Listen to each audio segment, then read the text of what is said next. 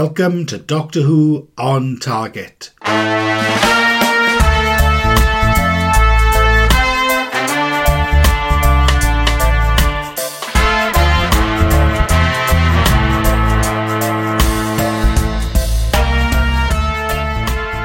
Podcast where we discuss the target range of classic Doctor Who novelisations from the 1970s and 80s. Those long ago days where, if you missed Doctor Who on TV, you missed it forever. Unless, of course, you bought the target novelisation. So, join us, jump aboard the TARDIS, set the time rotor for late 20th century Earth, and, with a wheezing, groaning sound, we'll discuss Doctor Who on Target.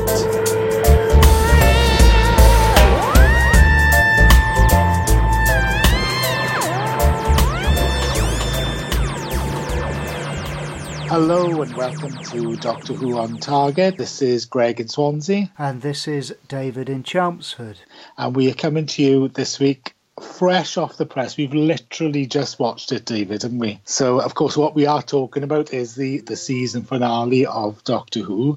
And we haven't discussed it at all, David, have we? So no. we watching it at the same time. We sort of re-watching it as well while we're going through it. So, David, I'd be very intrigued to know what you thought of it. We can see the scarecrows now coming out.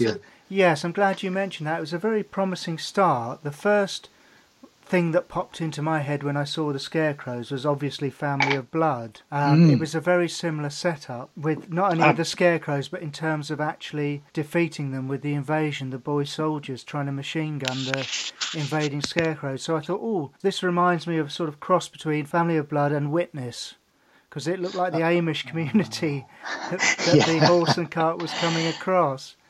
I was fighting for some sort of perspective on this, and I thought, is it cowboy? Is it Yes, it is. They even mentioned the Alamo, didn't they? Yes. It was a bit cowboy-y, yes. It was. Nardole mentioned the Alamo and then realised that ended in disaster. Said, "Oh no, actually, you better forget that." We better forget it. I was very encouraged to see an actress called Samantha Spiro in the cast. Right. She was playing the character called Hazran, who sort of half fancied Nardole, but you just got the...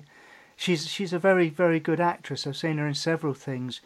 She usually plays motherly characters. She's in Game of Thrones. She plays Samuel Tarly's mother. She was very good, yeah, indeed. She's quite engaging, actually. She was one of these actresses who, when she's on the screen, she has the presence to keep you listening.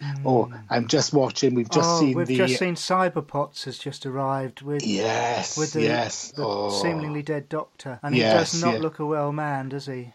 He doesn't. He looks genuinely. We've just gone into the opening titles. Do you want to give a quick when we've got Yes, the titles going? Yes, I will. Go on, David. This episode had an awful lot to live up to. Last podcast, when we looked at the first episode of this two-parter, I gave it 9.5, you gave it 10, and I said I'm giving it 9.5 on condition that Stephen Moffat does not mess things up in the second episode. I was quite clear with him not to mess things up. And I think we'll be deciding quite shortly whether my worst fears came to pass or whether he delivered another stonkingly good episode.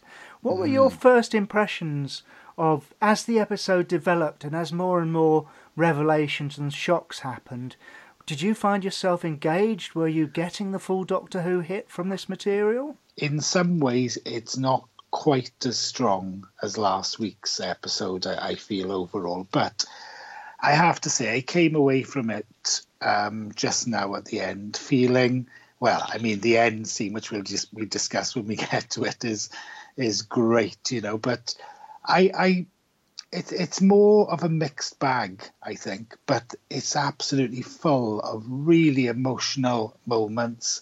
Capaldi is absolutely on fire. He's really top notch.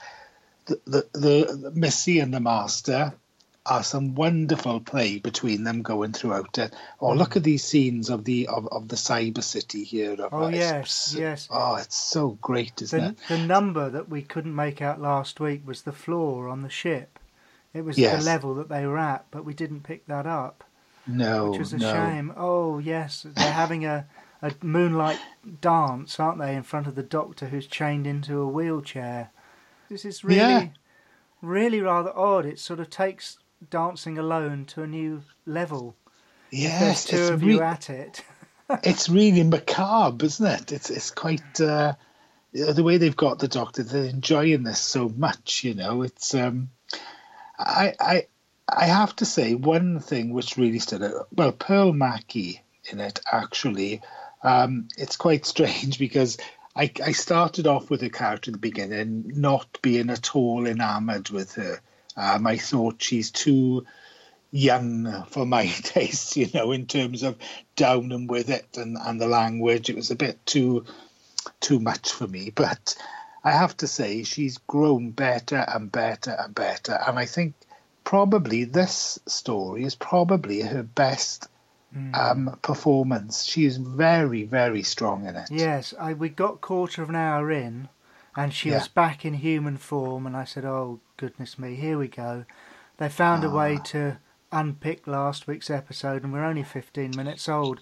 But what we were actually witnessing was her realisation that she was no longer human, and actually her performance was absolutely spot on at that point in the episode. So it turned what could have been a massive negative into a huge plus. And it was purely her, the absolute despair and the fact that she took the audience with her as she realised, because you didn't understand why everyone was shying from her.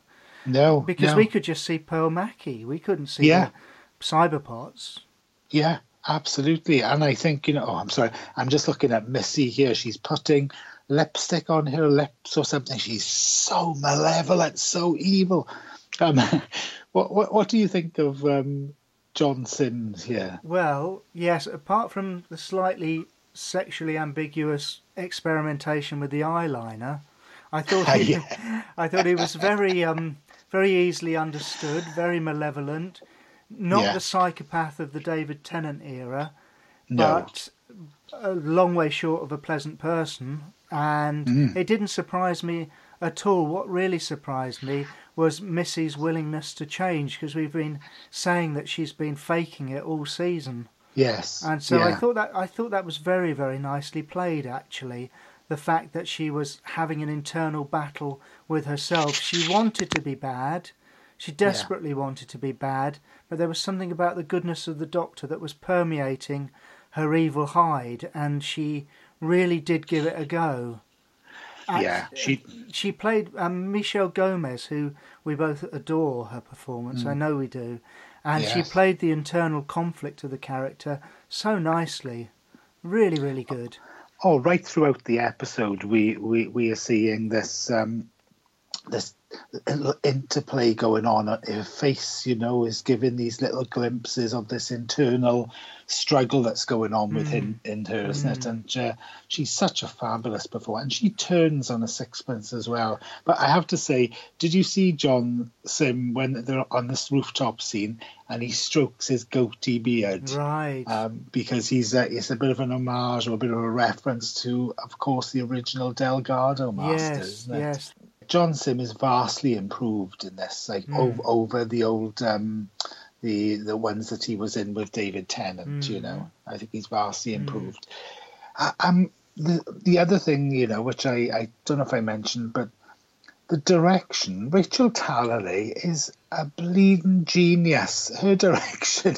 Look at the scenes we're watching here of the Cybermen coming up the stairs to get them with the ash in the air and the shadows on the wall. This camera is not staying still. I don't know how many shots she's doing for this. It's just it is cinema standard. You know, this is the sort of direction you'd see in a top cinema film, isn't it? I agree with you. There's so much different in terms of style in this Doctor Who.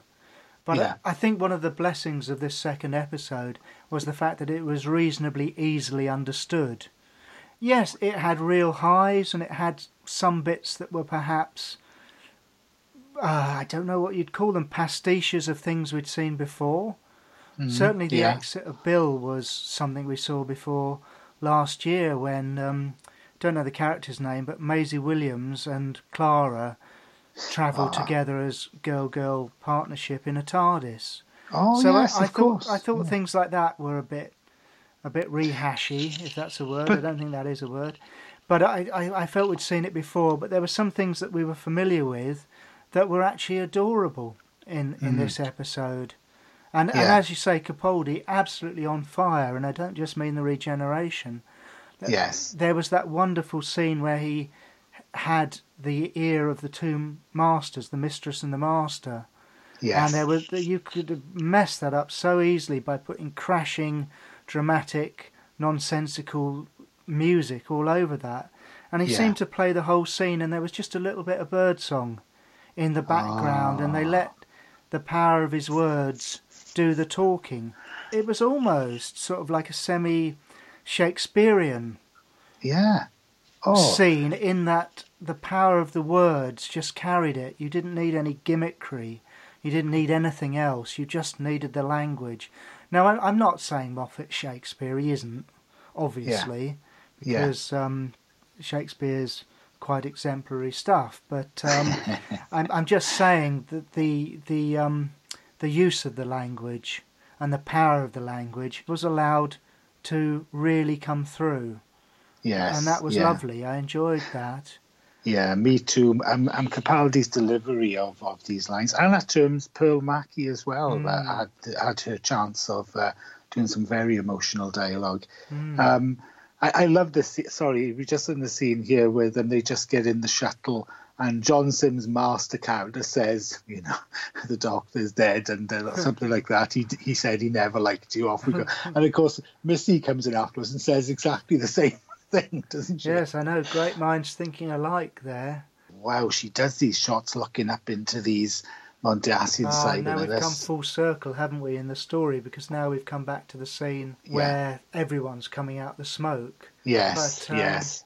Oh, that scene holding the Cyberpots is holding the Doctor coming out the smoke. Now that seemed oddly familiar. I'm sure we've seen that. Did Matt Smith do something similar with... Matt Smith did with Karen Gillan. That's right, he did, didn't he? The Dalek one. That's the one. That's what I'm trying to think of. Yes. Yeah. Oh, look at that. It's really scary with those... sort of semi-crucified, partially cybernetised people. Yeah, it's interesting that you say that, because of course they've been alive, then been killed, and then brought back to life, then put on crosses and killed and dragged up and put back to life. It's interesting, isn't it? Constant resurrection, I think, was happening to them. But like a Doctor Who companion then, yeah, exactly. Hey, I didn't think of that. Do you know, we're in the barn scene now. Well, again, the barn is very familiar, because this is where the Time War is, the big red buttons pressed in the Time War, isn't it? In a barn. The Doctor lived in a barn, apparently, according to that one about the one with the hands under the bed. What was that one? Could I offer a correction there, David? Listen, you're talking about, listen, isn't it? Yes, listen. From my understanding... Now, I first thought that the Doctor lived in the barn, but no, that it's not the Doctor lived in the barn. Oh, thank goodness. I thought that was a young Doctor. No, the young Doctor who was in the barn, he used to run away to the barn. Ah, I see. That was his safe place, yes. It's his safe place, that's right. And he'd run away, and we saw a glimpse of his parents coming. They found him again, they knew where he'd always run away to. So, yeah, it's his safe place. But I was under that misconception. I thought he lives in a barn. This is but...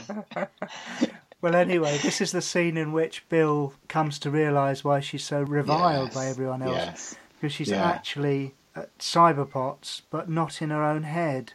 Yes, yeah, it's a brilliant scene. It's heartbreaking stuff, isn't it? Oh, it really is, and it takes something. And I feel, this and the previous episode, it's jam-packed full of, what's the word, sort of, throwbacks, reminiscences, glimpses. When you use the word pastiche, you're actually being slightly insulting, because it implies a copy of something to generate the same feelings as the original. So it's better to use the word homage. Homage, yes, homages. Oh, I'm sorry, I'm looking at this where she sees herself in the mirror. It's so scary the way it's done, isn't It's it? To beautiful. see. Yes, it's great the way the camera cuts between her point of view and other It, people's point of view, because the cat's absolutely out the bag now. And like I say, yeah, we were only 15 minutes in when I yeah, thought she'd been resurrected yet again, and yeah, she yeah. hadn't. And I was very glad that she was still in the suit. Well, do you know, David, and this is something which Moffat really pulls it off, I think, in this story, because I know you mentioned about we've seen it in the last season where Jen, or the previous season, where Jenna Coleman and Maisie, what's it, Maisie Williams. Maisie Williams, yeah, run off together, and they're not. But he does something brilliant here because, in a way, she is dead, really, isn't she? Well, she She's dead. sort of is dead, but she isn't Yeah, dead by the yeah, end of it. yeah, But I'm yeah. sure we'll come to that. But Well, at this point in the episode, she's definitely brown bread, yes. oh Definitely. yes, yeah. Well, you see, we're talking about these little homages and little touches and little. I thought they were lovely because we're looking at the barn scene here. You mentioned, of course, the doctor when he was a child. We've learned runs away to the barn, and that barn becomes again. What's that? This is the scene you mentioned earlier in the Time War, isn't it, with John Oh, Hurt? yes, when they all press the button together in the barn. That's right. And we've also got the barn. This reminded me greatly, this scene, of the Silurians with John Oh, Pertwee. right. When the injured Silurian is in the, he's keeping him in the barn, isn't he? And Yes, he's, there's a blood trail, and that leads the soldiers to him. yes, yeah. But also, there's a brilliant barn. I don't know why these seem to be Terror of the Zygons. Of Where the, course, yes, of course. There's enough. yeah, because we've got the story. I don't know. I feel all of these are sort of. It's almost like he's given little nods to all these lovely scenes from Doctor Who's Right. history. Well, of course, and not so long ago in this episode, he offered the child a jelly baby. So Oh, not too yeah, difficult to see what that's a callback to, is it? yeah, absolutely. Look at this scene, Oh, her David. fingers, She, yes. The cyber oh, hand has been seen. isn't that beautiful? The way Yes. she goes to brush her brow, is it? And oh, that's so good. Look at the shadows and the filming on this, and the way. Do you know? I absolutely adore the way Capaldi he gives these little Peter Cushing walks now and again, doesn't he? Right. You've mentioned them before, I think, David. Right. Yeah, but he gives these little ones, and they're so wonderful. Do you know? I've been thinking the past week or the last episode, and I don't think alongside Patrick Troughton, I think Peter Capaldi is the best actor to have actually played the role of the Doctor. Well, the actual. I agree What do you with think? you. Well, yes, because he's actually the only Doctor who's ever won an Oscar. So he's an award-winning actor. Oh, absolutely, the top award winning. Yeah, his acting is absolutely, it's so rock solid and subtle. And what I've been thinking is, he's definitely up there with Patrick. Don't get me wrong, Tom Baker is an actor genius, but that's because he is the Doctor, and we all know that. But as for actors, Peter Capaldi and Pat Troughton, utterly phenomenal. Mm. But what I've noticed is that they develop these things over the years where they all say. I remember Peter Davison coming in to play the role and saying, "Oh well, I'm going to have a bit of the first Doctor, a bit of the second, I'm going to be an amalgamation of them all." But none of them, I don't think, none of them ever did. Not even David Tennant. Right. They always give but they always very much their own Doctors. They don't get. Whereas Peter Capaldi actually does bring in the characters of every single previous Doctor, and I think that is something that I can look to him with incredible mark of respect for. What a fantastic acting ability that is. Yes, he channels other Doctors so well, and you can see him doing it. I mean, in the shot we just saw, he's channeling Pertwee. Yes, that noble profile of his, that's and the big David. hair. Yeah. And there was another shot earlier where he was walking against a white wall, and you saw his profile in shadow. Yes. And it was the third Doctor to me. Yeah, absolutely. And it's effortless as well. He makes it look effortless. It's not Oh, effortless. yeah. Pat Troughton always used to pretend it was effortless, but it was actually a process behind what he was doing. Oh yeah, well, it's true. I mean, I can remember seeing one of these master classes on TV with Michael Caine, and he had all these students, and he was sort of giving them a bit of a lesson in acting, and he was doing it. It was only a couple of lines he was saying. It was one tiny little scene, and he was just working them through it, what he would do to do the scene, and he was saying, "You don't blink. You never, ever blink." Oh, I didn't mean that, the joke with Doctor Who, but you're just saying you always keep your eyes open, because otherwise you look like a big sort of, I don't know, a giraffe thing, he said, if you blink, you know. Right. So he was showing bit by bit by bit, and he was doing 20 things, but doing nothing. That's all he did. And I think that's the sort of quality we get with Capaldi, isn't it? Oh, I agree with you. Now he's holding the staff, he looks a bit like Gandalf. He's got his bandaged hand. I don't understand. His body's trying to regenerate. Why? What's? Well, I think it's obviously been through a trauma. Yeah. But is it trying to regenerate at this point? I thought it was actually being zapped by the Cyberman headpiece that really got the sort of the orange energy flowing. Yeah. I just noticed it on his hand when he went against the tree, wasn't it? I don't know, maybe he picked up an injury in an earlier scene that we've brushed over. Yes, we've probably been talking. But this scene, is this the scene like in the woods, you were saying? This is where she's saying, if this is me, I don't want to carry on.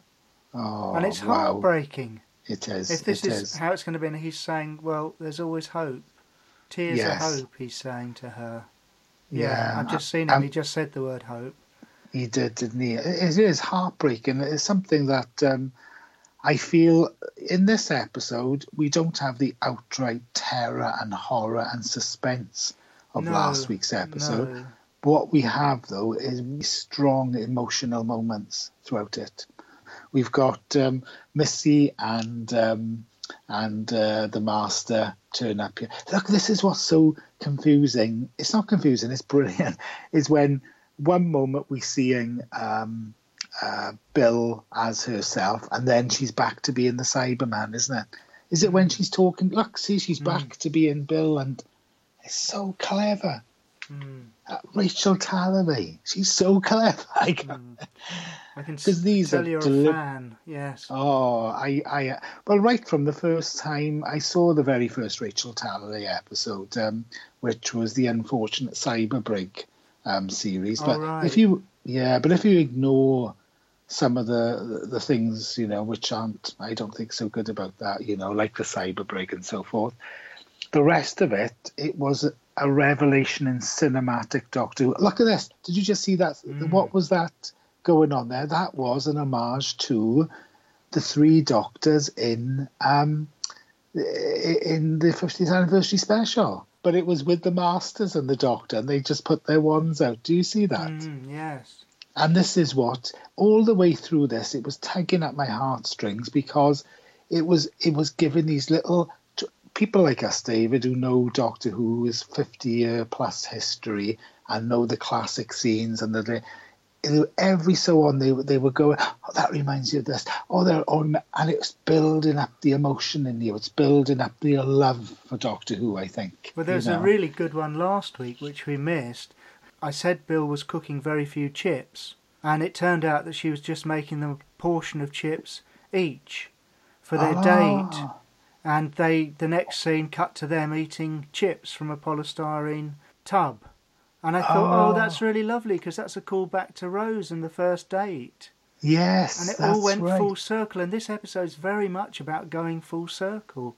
Yes, of course it is. Particularly the end of it, which I suspected anyway. I've been expecting that all year, to be honest. Have you really been expecting it? Yes, I have. But gosh. Now they've got these the Cybermen have all got rocket boots now, including the Mondasian Cybermen. So they've been seriously upgraded. They have. I love that when you saw them all going off, and then the Mondasian one goes up as well, does it? It's wonderful. But why don't they just send one up, bash through the ceiling, and then they could all just use the same hole instead of all getting, I don't know, potentially damaged, smashing through. Or perhaps it doesn't damage them at all. They're just like battering rams. They're unstoppable. Well, they've said there's a scene in here where she says, look, they've got armor. Oh, it's by here, isn't it? She says they've got armor now, isn't it? They've been armored. No, right. Yeah. Well, because there they are. They're all smashing through floor 900 now. Gosh. Do you love that? Do you love the way that black billowing smoke pours out of them, David? It's fantastic. You're just seeing Nardal. He's pepped all the weaponry up, and I didn't quite understand. Was it some alteration to some software in the guns to make them extra destructive? I didn't figure this out, but later on he gives a closer explanation, doesn't he? And what he says is, this isn't really a field and a place at all. It's a ship. They're on a ship. So what they're doing is finding the bits that you can hit with a gun, so it's obviously some sort of circuitry or some. So what he's saying there is, actually, even though you can see a tree there, for example, it's actually, I don't know, a computer bank or an electrical. Oh, I see. So they shoot in through that and causing all the explosions. How about the Apple hand grenade? I love that. I do like that. It's part of your 5 a day, isn't it? The Apple hand grenade. He says what did he say? Something like it's the biggest Apple upgrade you'll ever get, isn't it? I'm assuming you pull the stalk out and lob it at the enemy and it explodes. It's brilliant. I love that. Yes, yeah. Oh, now this is interesting because see here the dematerialization circuit. Oh, and it's classic Pertwee. It's absolute classic Pertwee. Is it a number of wonderful photographs of John Pertwee we have holding it? So they've obviously reconstructed it, haven't they? Well, yes, made something very, very similar. Yes, yeah, it's wonderful. I love to see that. John Pertwee always working on that dematerialization. Oh, yes, it was called steady state micro welding when he did it. Was it? Yes, and that's how he had his first encounter with Jo Grant, because she assumed he was starting a fire and leapt for the fire extinguisher and ruined all of his delicate soldering. I'm laughing so much because that lovely scene at the table. Oh dear, she's shooting Bill Potts. Yes, that's Hazran is shooting at Bill mistakenly, and now she's full of contrition. Yes, she is. But I loved the way that she pushed her mug over and touched his, and Nardal pulls it back. Oh, yes, because he makes clear he's not... I don't know, it's a bit of flirtation, wasn't it? Yeah, well, I think she says, didn't she say, I'll try anything once? When he says he's not human, yes, she does. Yeah, is that... You see, there's also a reminiscence in reminding me of this. You know, we've mentioned the other ones, but also of... what's that Under Siege one? The Christmas... Matt Smith's final one as well, wasn't it? The Matt Smith regeneration. You sort of knew it was coming. Now, I was braced all evening for the regeneration tonight. I was thinking, when's it going to happen? When's it going to happen? I was genuinely convinced that by this stage now, I think I was feeling he is going to regenerate tonight. It is going to happen tonight. Yeah, were you feeling that? I absolutely felt that. Because at the moment he's behaving like a man with nothing left to lose. Yes. He's messed everything up, and this is where perhaps the penitence and the contrition that was missing earlier in the season is coming in. You know, he's having to atone for what he's done. Yes. Do you know, Johnson looks rather dignified with that goatee, actually, doesn't he, looking at him there? This is a semi-night shot, isn't it? And the doctor's making his speech. And I think this was beautiful, because the key message really of this and tonight's episode was just be kind. Yes. I wish we could all be kind. I mean, we're being very kind about this episode, obviously. Yes. But I just wish as a society we were kind. And that's what he's saying here on the screen now. And do you know, David, it was a very emotional speech. It reminded me, you know, that wonderful war speech he gave in the Zygon one. Was it the Zygon inversion? Yes, yes, yes. And he was Challis, and I thought, I know you said Moffat, you know, it obviously isn't Shakespeare, but this, you know, is really good writing at a level which, you know, it says something to your soul, doesn't it? Yes, you know? if you were doing a compilation of the finest New Who moments, I would be very surprised if that speech didn't get in there. Say you were doing a top 10. Yeah. It is. I agree. It is one of the big milestone moments of the last 10 or so years since the show's been back.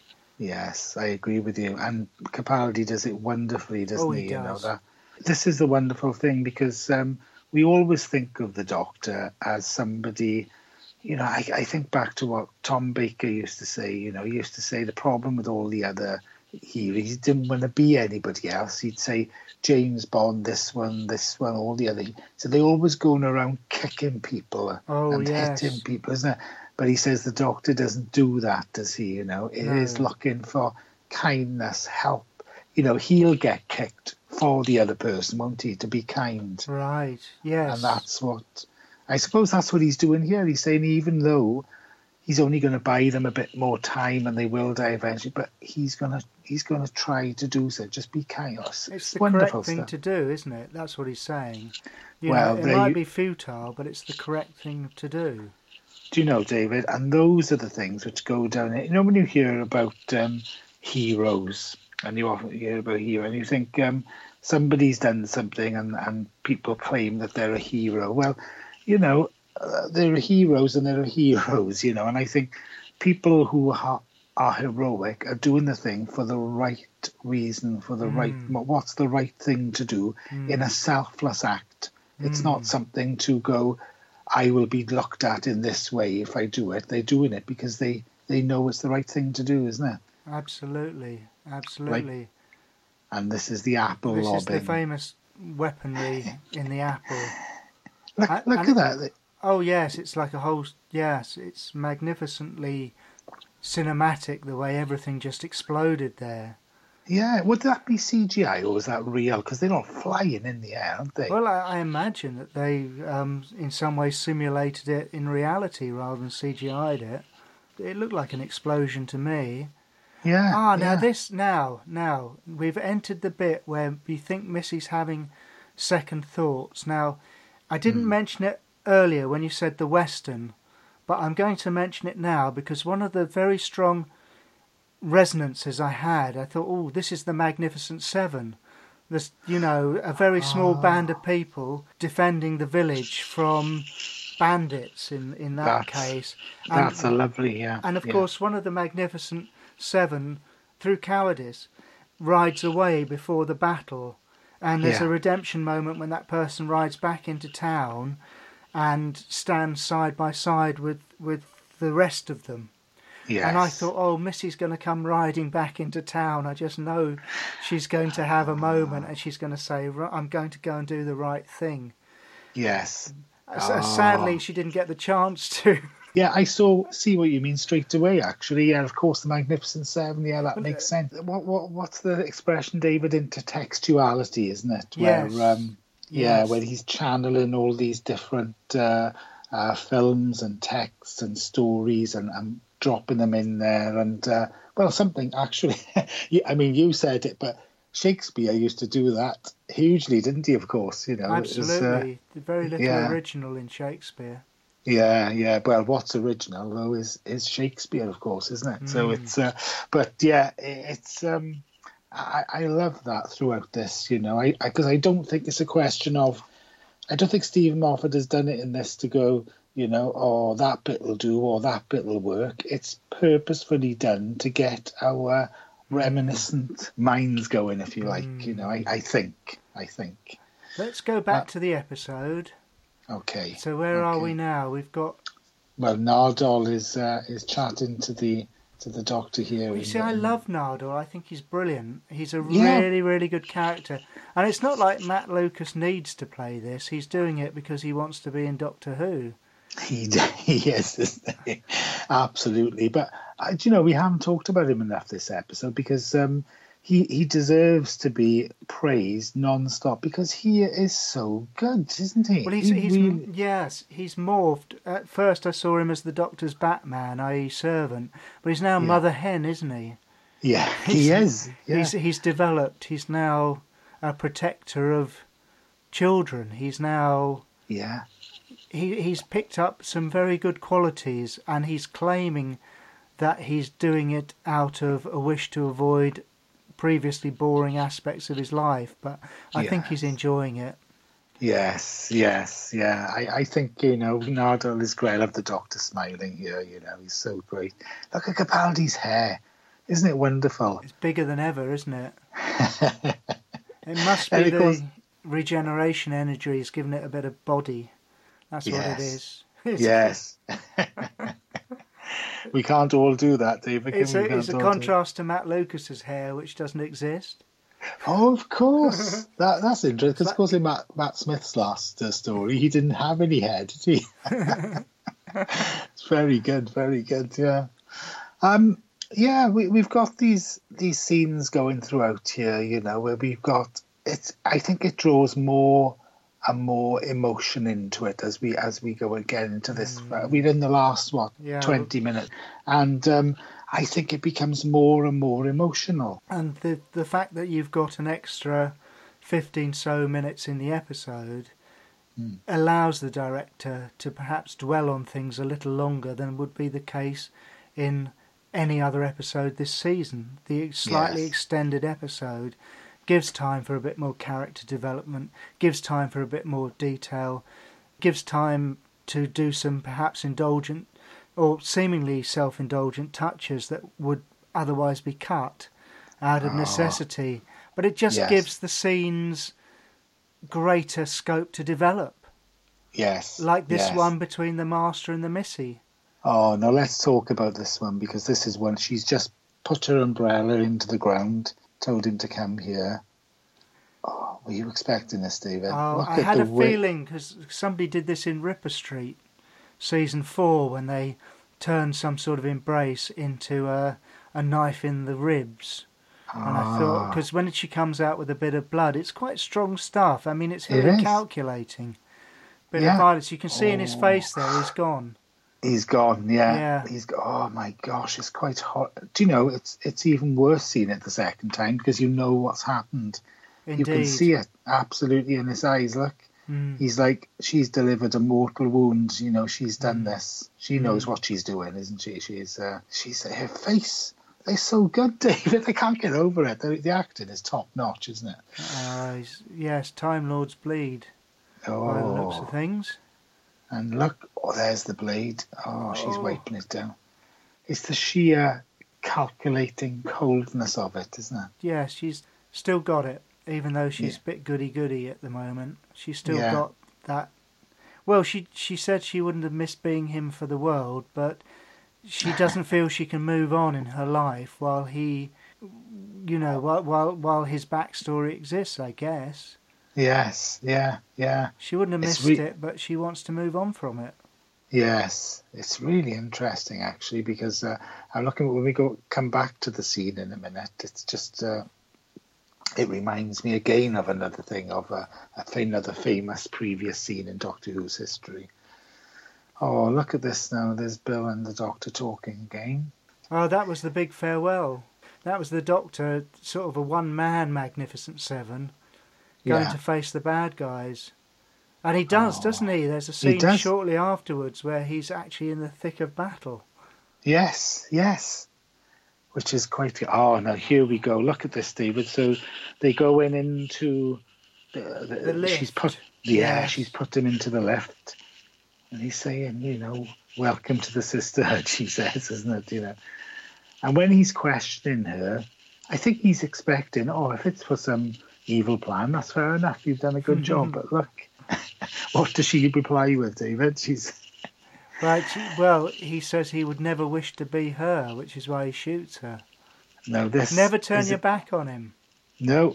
Big mistake. A big mistake. She's like an evil Mary Poppins, isn't she? She is, absolutely. I think that was her intention. Oh, look, she been shot.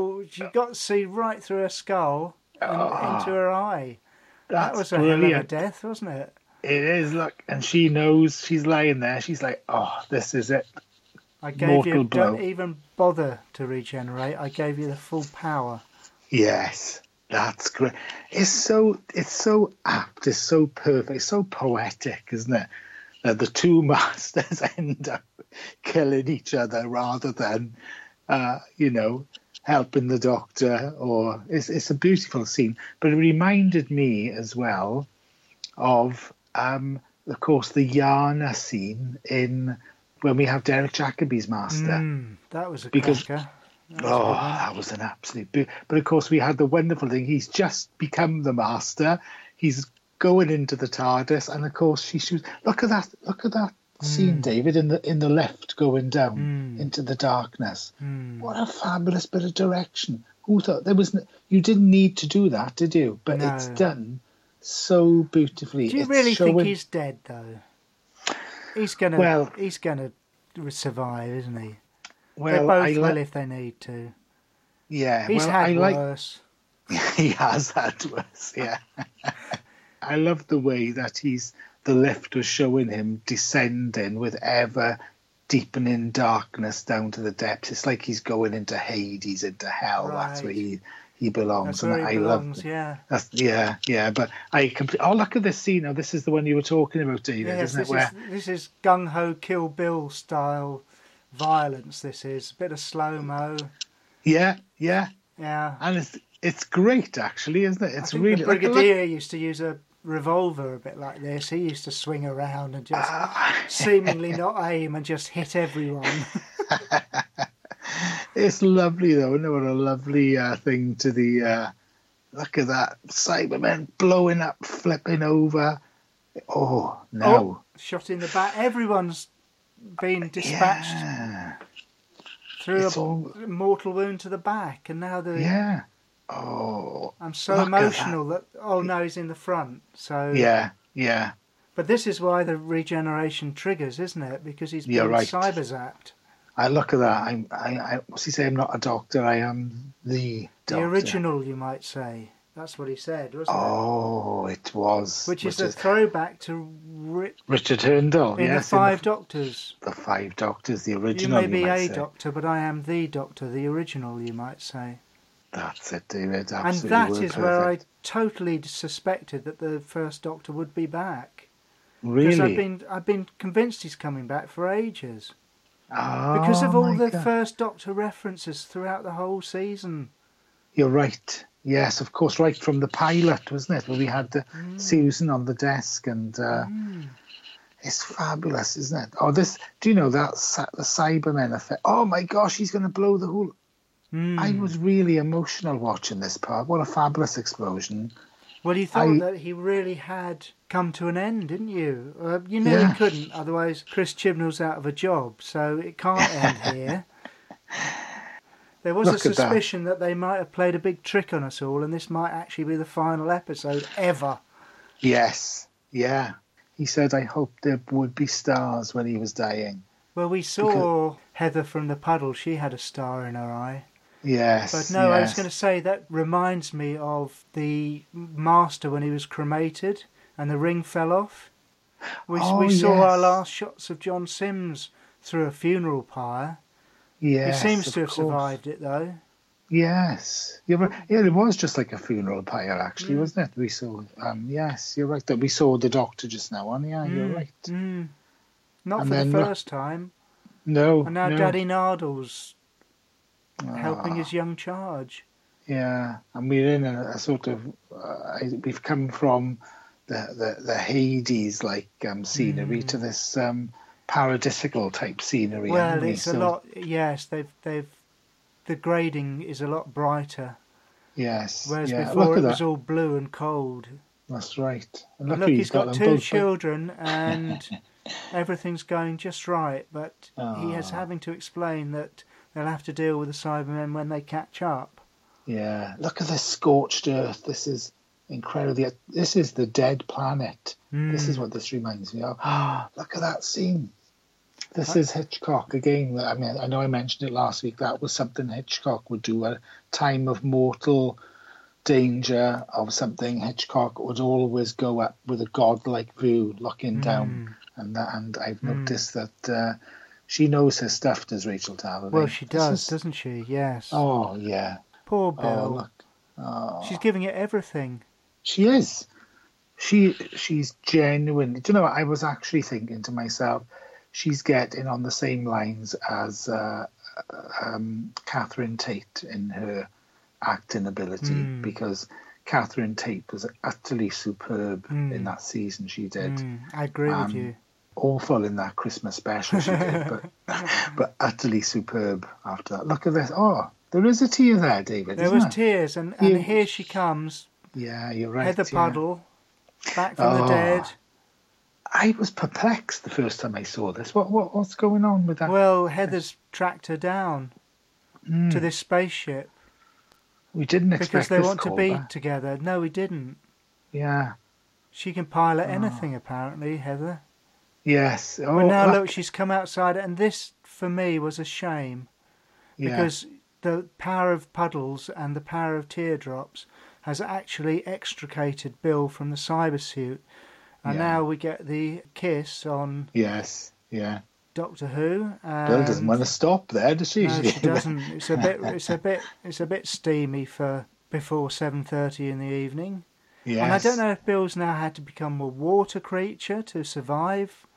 Well, I think so. That's what she I think she says later, Am I human again now? And she says, I can make you I can make you human, and that's where I think my heart broke for a second time, because she will make her human and she'll be back. Yes. Which is such a shame, because she had such a hell of a send-off. Well, she could be back, but I don't think she... Oh, look at this scene, David. Look at this visual. Going through space and then locking in on the TARDIS where we were here only a few weeks ago, David. Yes, it does. Apparently it does rotate, and you can fix a camera to it if you need to take a 360 shot of the TARDIS set. You can pop a camera on those cylinders at the top. Yeah, it's fabulous, isn't it? That shot there, a bit more sophisticated, but I'll swear that the first Doctor regenerated. You saw him from the top first, didn't you? And then it came to his face.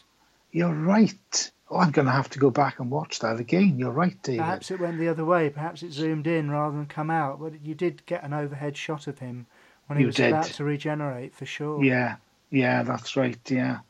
You're right, yeah. And look at this, you know what this scene here where they're talking and Capaldi's lying on the floor of this TARDIS after they leave. It's so emotional. Isn't it? Yes. Yeah. Oh my gosh. And soon have they looked out the TARDIS doors yet? Oh yes, here we go. Yeah, they're just opening now. Let me show you around. Do they actually step into the void then? Do they leave the TARDIS so they can go and be watery people together?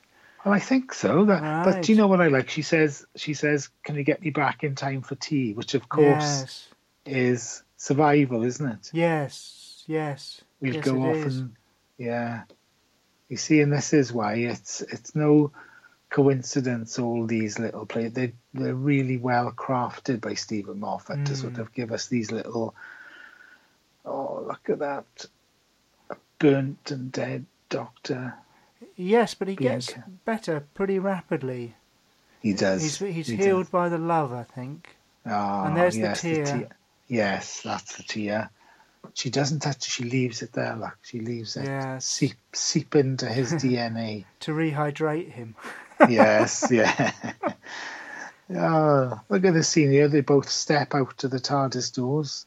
Of course, last time something like this happened, we ended up on the planet of giants, didn't we? Because we did. Yes, because of the physics that we didn't understand, caused everything to shrink.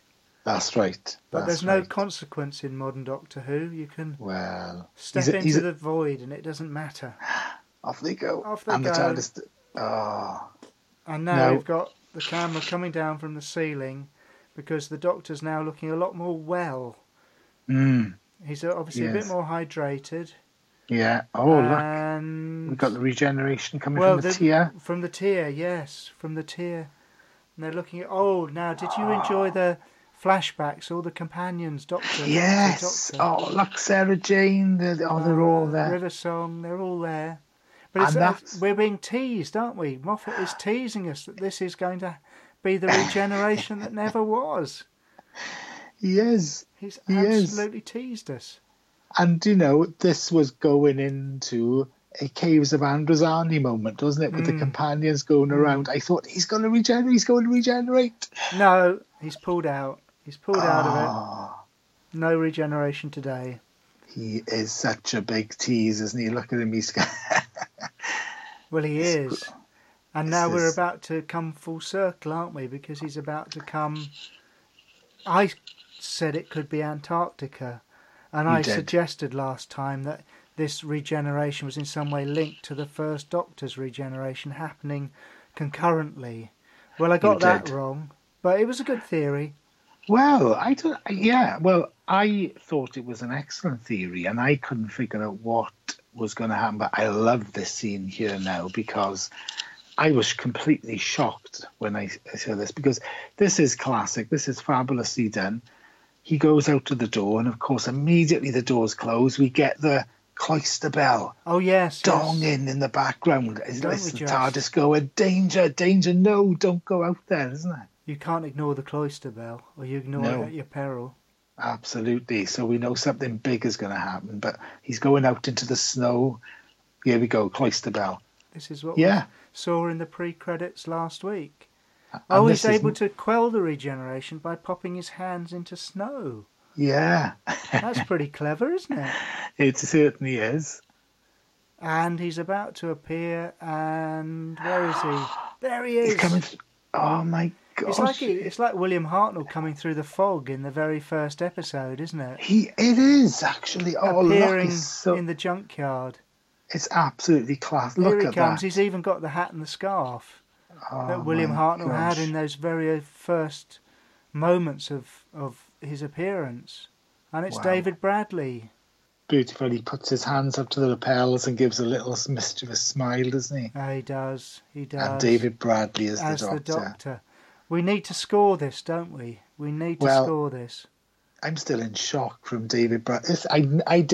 I know you said it last week, but well, it's fabulous. What a way to go into the Christmas special. Oh, wonderful. David, let's give a score then. You first. I am going to give this 9.5. That's what I gave last week's. It is. I would give it a 10, but I was cross that Bill survived it, even though she's very watery now. But then the human body's mainly water anyway, so it probably was water anyway, but never mind. So I scored 9.5 last week. I'm going to dock it half a point, and I'm going to give this one a 9. Oh. Because Bill should have stayed dead. Yeah, well, I think we are pretty much in agreement with that, wasn't it? But do you know, it was a wonderful thing, because you did say, David, you were really worried that Stephen Moffat has a habit of coming up with a corker of a first episode for the season finale, and then not dropping the ball, but not doing quite as good a throw, if you like, for the final one. And he held it this time, didn't he? He dropped a little bit, just a little bit, but he pretty much held on to it, I think. Well, I think the strength of both episodes was the fact that they were understandable. Yes. And that you didn't need a lot of... What's the word? It was there. If you knew about the history of Doctor Who, all the little references and nice little touches were there, but the story could have stood on its own without knowing any of that stuff. Yes, absolutely. So there we are. Cinematic, but simplistic. Do you want to give any last word before we leave for the moment about... this is actually Peter Capaldi's, Stephen Moffat's, Pearl Mackie's, because it did actually say in today's Radio Times, for today's listing, it says this is the departing Pearl Mackie. Right. It actually says, Right. So I think she has gone. and that's the end of Pearl Mackie. What do you want to say? A quick, anything about the fact that it's the end of an era almost, apart from the Christmas special, or should we leave that? Well, I think we'll definitely be back to review the Christmas episode. It seems a long way off now, but I think it's nicely set up. Fantastically excited that David Bradley's back, and I would like to see him have his own story, really, but probably with some help from Peter Capaldi, who I assume is going to be in the Christmas special. Yes. But who knows? It could be the first Doctor can carry the story on his own, or perhaps he'll have help from somewhere else. Who knows? But we're no closer to knowing who the next Doctor is. No, it's still a mystery, and that could be a great thing if it's revealed at Christmas. Well, or what if David Bradley takes over again? Can you imagine? That would be really interesting. Actually, but I just wonder if the Christmas one, because we know the Doctor perishes in a snowy landscape, or at least near one. I'm just wondering if they're going to, in some way, try and link back to the first regeneration at the end of Christmas. I don't know. I really don't know. No. It's fascinating. It's left us in a real conundrum. But they have to be true to the first Doctor, and they have to give us a cracking Christmas episode, and everything will be right in the world of Doctor Who. Oh, that's a great result. Well, if they do a good a job as they've done with those episodes, and with the resurrection of the Mondasian Cybermen, which has been done brilliantly, we've got nothing to worry about. And of course, the Christmas special is in the safe hands of Rachel Talalay. Whoa, so that would be good. Yeah, and we know, David, of course, don't we? Because she left a message that we read on her desk in the BBC studio. Oh, we did, yes. Yes, very good. David, it's been great talking about this, but perhaps we should ask the listeners not to, go too far, because, of course, even though the season 10 has finished, we are soldiering on. We are stopping for nothing, David, are we? No, we're on a roll now. Because next week we are going to be reviewing which Doctor Who story, David? Doctor Who and the Giant Robot by Terrance Dicks. Oh, so please, everybody, come back next week. iTunes, the Doctor Who Podcast Alliance, or our Jellycast page, and please download us for next week's review. Please tweet us at Doctor Who on Target. That's Dr. Who on Target, or email us at drwhoontarget@gmail.com. That's the end of this episode, and I would like to thank BBC Audio and Penguin Random House for kindly supplying us with preview copies, and to Smerrin's Antisocial Club for the use of their version of the Doctor Who theme tune. The biggest thank you goes to you, our listeners.